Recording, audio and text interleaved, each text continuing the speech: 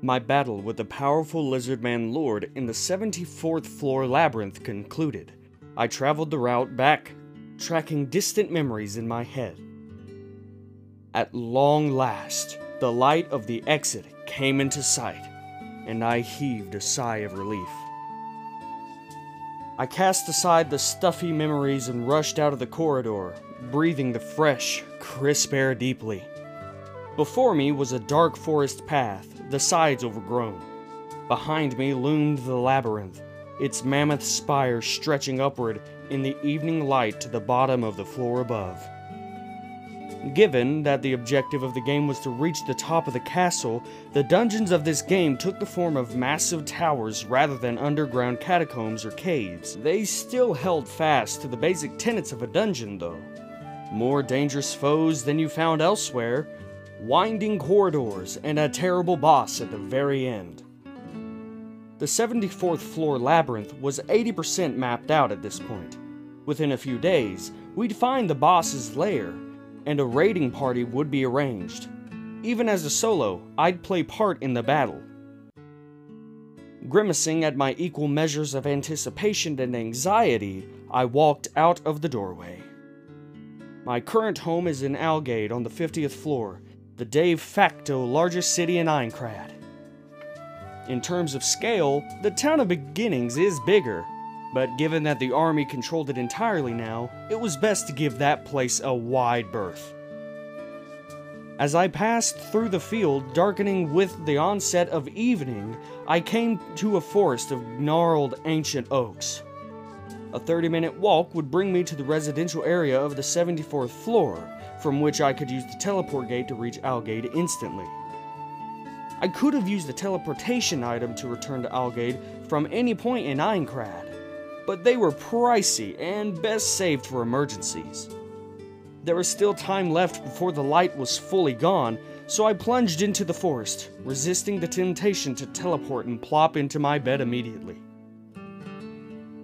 Outside of a few load-bearing structures, the outer edge of each floor of Aincrad was essentially open to the sky. The sunlight tilting through the distant opening set the trees aflame with a reddish glow. Thick mist following through the branches glinted eerily as it reflected the dying light.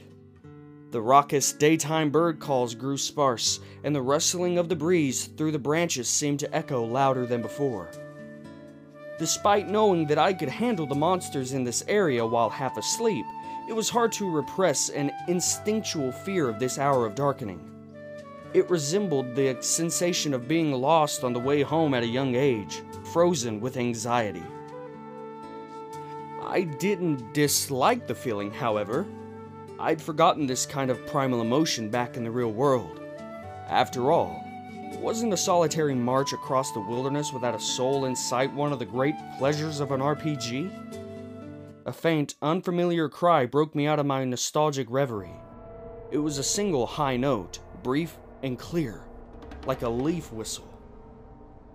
I stopped in my tracks, trying to discern the direction of the call. Unfamiliar sights and sounds in this world meant the advent of a fortune, good or bad. As a solo player, I'd put lots of work into my search skill. It was designed to help protect you against ambushes, and as it rose in level, it enabled you to spot foes and players hidden in stealth mode. Pretty soon, the form of a monster came into view in the shadows of a large tree, about 10 yards away. It wasn't very big. I could see the gray-green fur suited to blend in, with leaves and elongated ears longer than the animal's body. By focusing my vision, I prompted the game to automatically target the monster for me, bringing up a yellow cursor and the target's name. When I saw the words that appeared, I held my breath. It was a Ragu rabbit, an ultra-rare creature.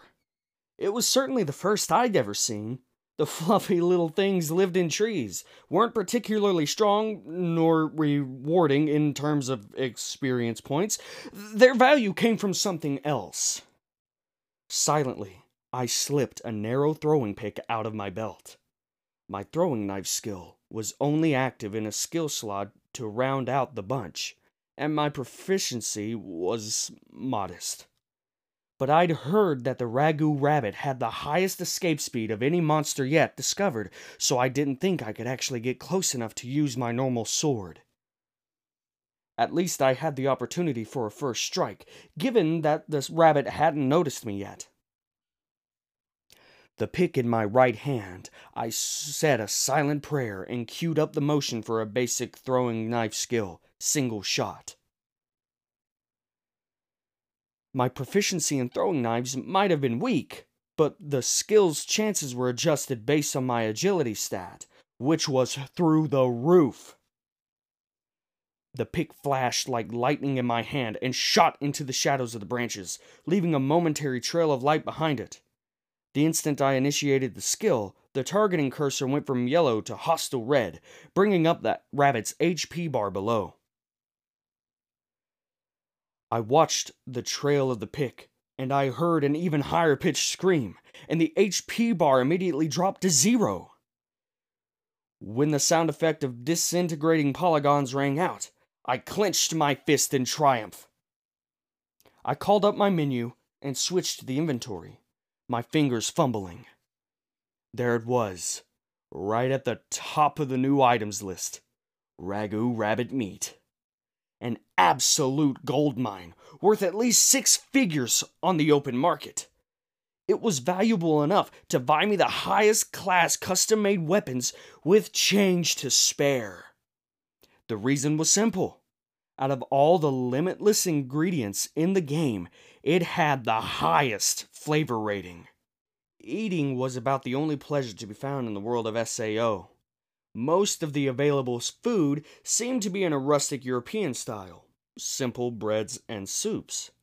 The tiny minority of crafters who chose to utilize the cooking skill could create other dishes in order to expand our options, but given how few of those cooks there actually were, and the surprising difficulty of obtaining good cooking ingredients, nearly all of the players in the game were perpetually starving for quality food. Count me among them. I didn't mind the soup and the black bread at my favorite NPC restaurant, but it was hard to resist the craving to sink my teeth into a hot, juicy piece of meat. A soft moan left my lips as I stared at the name of the item. It was incredibly unlikely that I'd ever find another top-ranked food ingredient like this again. I desperately wanted to eat it for myself, but the finer the item, the higher the skill rank required to cook it. I'd have to ask a master chef to do it for me.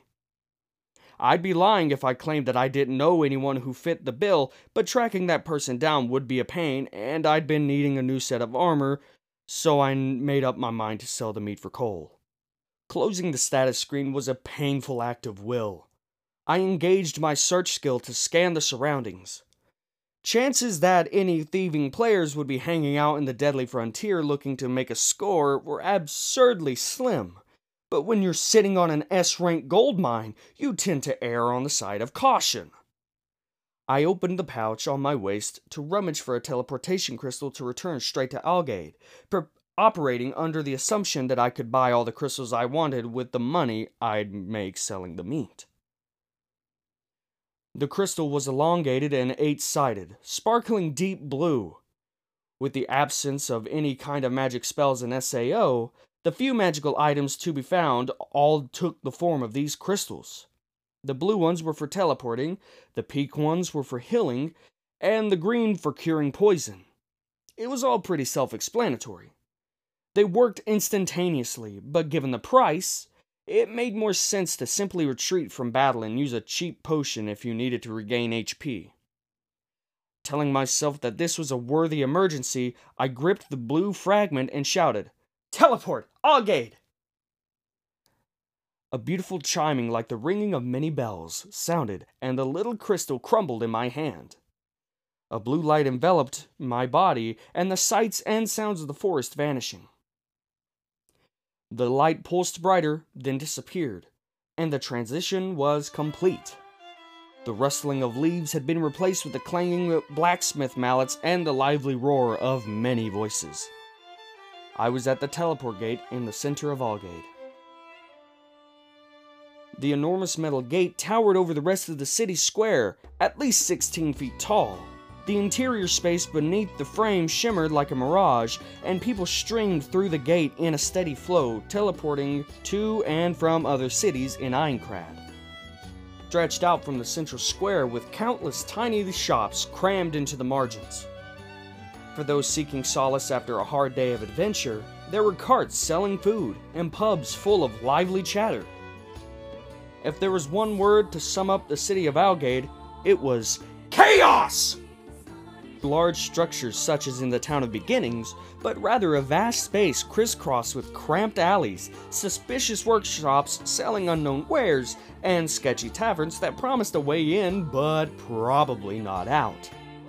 This wasn't just hyperbole.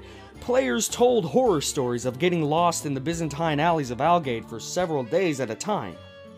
I'd set up residence in this city almost a year ago, and I still didn't know half the streets in it. Even the NPCs of Algaed didn't seem to fit into the standard roles, and any human players who spent too much time here developed an eccentricity or two during their stay. But for all that, I liked the vibe. It was often the case that sipping oddly scented tea in my favorite back alley establishment was the only moment of tranquility I had had in a day. I couldn't deny that part of the attraction came from Algaed's nostalgic resemblance to the notable electronics district I like to visit back into the real world. I decided to take care of business before running to my hideout and set off for a familiar item merchant. After several minutes of weaving through the crowds on the Western Boulevard, I reached the shop. It had all the hallmarks of a player-run establishment: a cramped interior that could fit no more than 5 people, a chaotic jumble of merchandise on display, and racks full of weapons, tools, and food. The proprietor was in the midst of a deal right up front. There were 2 main methods of selling items in the game. One is to sell to an NPC, in other words, to the system itself. There's no danger of being ripped off, but you're only going to get one fixed price for your goods, and the prices are automatically set to be lower than the market purchase value to prevent inflation. The other method is dealing directly with another player. It's possible to get a much better price for your wares this way, but first you actually have to find someone to buy them. Then you have to deal with finicky buyers, people who come back wanting a refund or plain old scam artists. This is where traders making a living in the second-hand market come in. Of course, that's not the only reason they exist. As with item crafters, merchants have to fill the majority of their slots with non-combat skills, but they have to venture out into the wilderness. Merchants need items to sell, and crafters need ingredients, which means farming monsters for goods is necessary. As you might imagine, battle is a lot tougher when you aren't playing a traditional warrior class. There's nothing glamorous or enjoyable about fighting as a merchant. This all means that their class identity is rooted in a pure and admirable desire to assist those adventurers who are working their darndest on the front lines to beat the game. I held a deep secret admiration for those merchants and crafters. But the shopkeeper I stared at now was about as far from the definition of self-sacrificing as anyone could be. You've got yourself a deal. 500 coal for 20 dust-closed hides. Aegiel the pawnbroker swung his burly arm, whacking his victim, a weak-willed spearman, on the shoulder. He popped open the trading window and entered the gold amount on his side without waiting for an answer. The seller still appeared hesitant, but with a powerful glare from Aegiel's imposing face. Not only was he a merchant, he was also an excellent axe warrior. The man quickly transferred his materials into the trade window and hit the accept button. Thanks for your business. Come again. Aegiel boomed a laugh as he slapped his marks back one last time. Dusk Lizard hide was a valuable crafting ingredient in making armor. 500 coal seemed to be a steal for that many of them. But I held my tongue and watched the spearman trudge away. I told myself that he'd just learned a valuable lesson. Never let your guard down around a second-hand buyer. Another day making a living ripping off honest folks, eh, Gil? The bald head craned around to see who'd called to him, and Egil beamed. Good to see you, Kirito. Stock it cheap, sell it cheap. That's my motto. He lied without a trace of irony.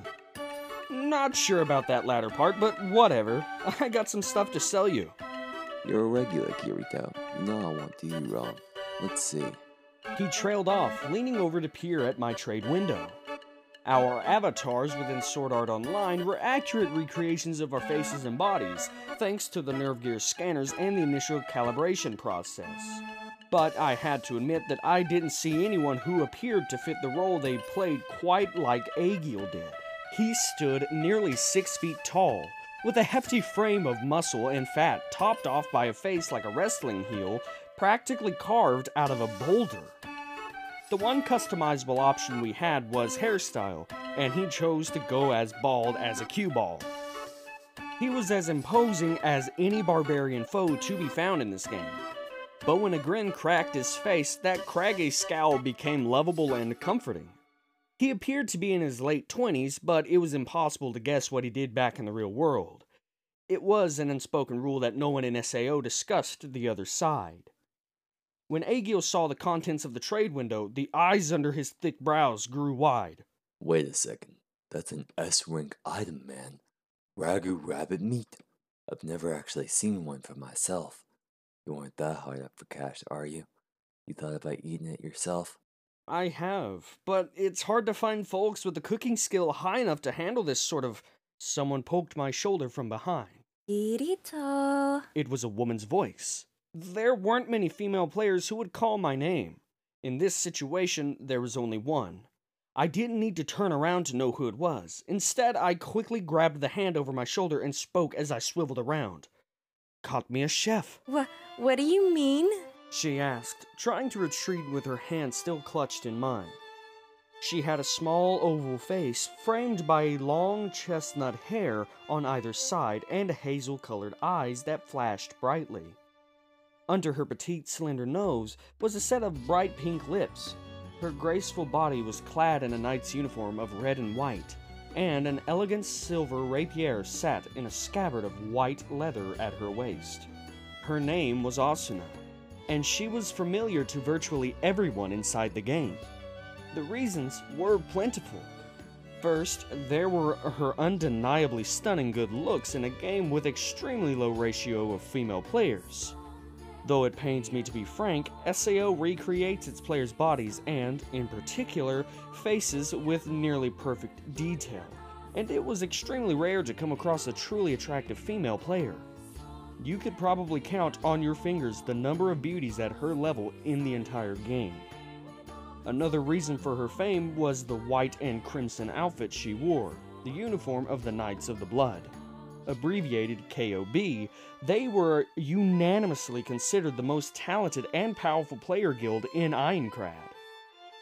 At 30 members, the KOB was modestly sized, but they were all high-level swordsmen, and their leader was a legendary figure held by many to be the most powerful man in SAO. Behind her winsome looks, Asuna was the vice commander of the guild. Her skill and speed with the rapier had earned her the moniker The Flash. In short, she stood atop all 6,000 players in Sword Art Online in the combination of appearance and skill. It would have been crazy if she wasn't famous. Naturally, she had gained many fans, including some who took their appreciation to the depths of obsession, and others who felt a fiery antagonism. It couldn't have been easy for her. Very few people were foolish enough to take on one of the best warriors in the game, but the guild intended to ensure the safety of its officers, so multiple bodyguards always attended her. Sure enough, 2 men in metallic armor and white capes stood a few steps behind her. One on the left, a thin man with longer hair pulled back behind his head, was staring daggers at me as I held Asuna's hand. I let go, my fingers drifting our sardonic greeting to the man as I responded to her question. Strange to see you here, Asuna. Didn't think you frequented dumps like this. Veins throbbed on the foreheads of both the long-haired man at my casual address and the shopkeeper at my appraisal of his establishment. But when Asuna gave Aegil a friendly greeting, his scowl melted in a sappy beam. She turned back to me, her lips pursed. What was that for? We're about to tackle the next boss, so I'm only checking in on you to make sure you're still alive. You're already on my friends list, so you can see my status anytime. Besides, the only reason you're even here is because you tracked me down on your map. She turned her face away from me in a huff. Despite only being a sub-leader in her own guild, Asuna was a principal figure in the game's progress. It was part of her responsibility to round up solo players like me when arranging raid parties on the latest floor's boss, but coming out to personally check up on me was getting ridiculous. She put her hands on her hips and jutted her chin out at my gaze of half astonishment and half admiration. Look, the only thing that matters is that you're alive. And what was that about a chef? Oh, right. What's your cooking skill at now? I remembered that she had been putting time into building up her cooking skill on a whim between all of the usual combat practice. She let a gloating smile cross her lips. Are you ready for this? I mastered it last week. What? That's idiotic. I didn't verbalize the thought. Skill proficiency increases the more you use that skill, but the pace is glacial. And the skill isn't fully mastered until you get it all the way to a full 1000. It's a separate process from the character level that goes up as you earn experience points. A level up increases HP, strength, agility, and the number of skill slots available. I had 12 skill slots at this point, but I'd only mastered 3 of them: one-handed swords, search, and weapon defense. In other words, she had poured an unfathomable amount of time and energy into a skill that had absolutely no use in battle. Well, I could use your help. I beckoned her over and enabled visible mode on my window so she could see it. She squinted doubtfully at first, but her eyes grew wide when she saw the item I had highlighted. Wow! Is that an S-rank ingredient? Let's make a deal. If you cook this thing for me, I'll let you have a bite. Almost before I could finish the sentence, Asuna the Flash's hand darted over and seized my shirt. She pulled my face down until it was just inches from her own. Half. Stunned by this unexpected menace, I nodded my head automatically. By the time I'd realized what I'd done, she was already pumping her other fist in triumph. I tried to convince myself that it was a price worth paying for the point-blank view of such a pretty face. I closed the window and turned to Aegil. Sorry, man, the deal's off. It's cool, I understand, but we're bros, right? Right? You'd let me take a little taste. I'll write you an 800-word review. You can't do this to me, man! Aegil wailed as though the world itself were ending. I turned my back on him, and Asuna tugged on my coat sleeve. I'll cook it for you, but where is that supposed to happen? In order to utilize the cooking skill, you need ingredients, utensils, and some kind of oven or stove at the very least. Technically, I did have the bare minimum of supplies in my home, but such a filthy hovel was no place for the exalted vice commander of the KOB. She turned an exasperated eye to me as I stammered. I'm assuming you don't have any of the necessary tools. But given the value of your ingredients, I might be willing to let you use my room. She offered shockingly enough. My brain lagged as it struggled to comprehend her meaning. Asuna turned to the 2 guardsmen who made up her escort. I'm going to teleport straight to Selmberg. I won't need my guard for the rest of the day. You may go. The long-haired man exploded as though he'd been holding in his rage for quite a while. If the fidelity on SAO's facial expressions were finer, he'd have had 2 or 3 purple veins bulging out of his forehead. Lady Asuna, it's bad enough that you're visiting this slum, but I cannot allow you to bring such a suspect individual into your home. His exaggerated mannerisms made me wince. Lady Asuna? He was probably no better than her obsessed stalker fans. I noticed that she seemed just as exasperated as I was. His character aside, he's a worthy fighter. He probably got to at least 10 levels on you, Kuradil. That's preposterous! How could I possibly be inferior to... The high-pitched protest echoed off the alley walls, his sunken, glaring eyes fixed on me, then widened with comprehension. That's it! You're a beater, aren't you? Beater was an epithet unique to SAO, a portmanteau of beta tester and cheater.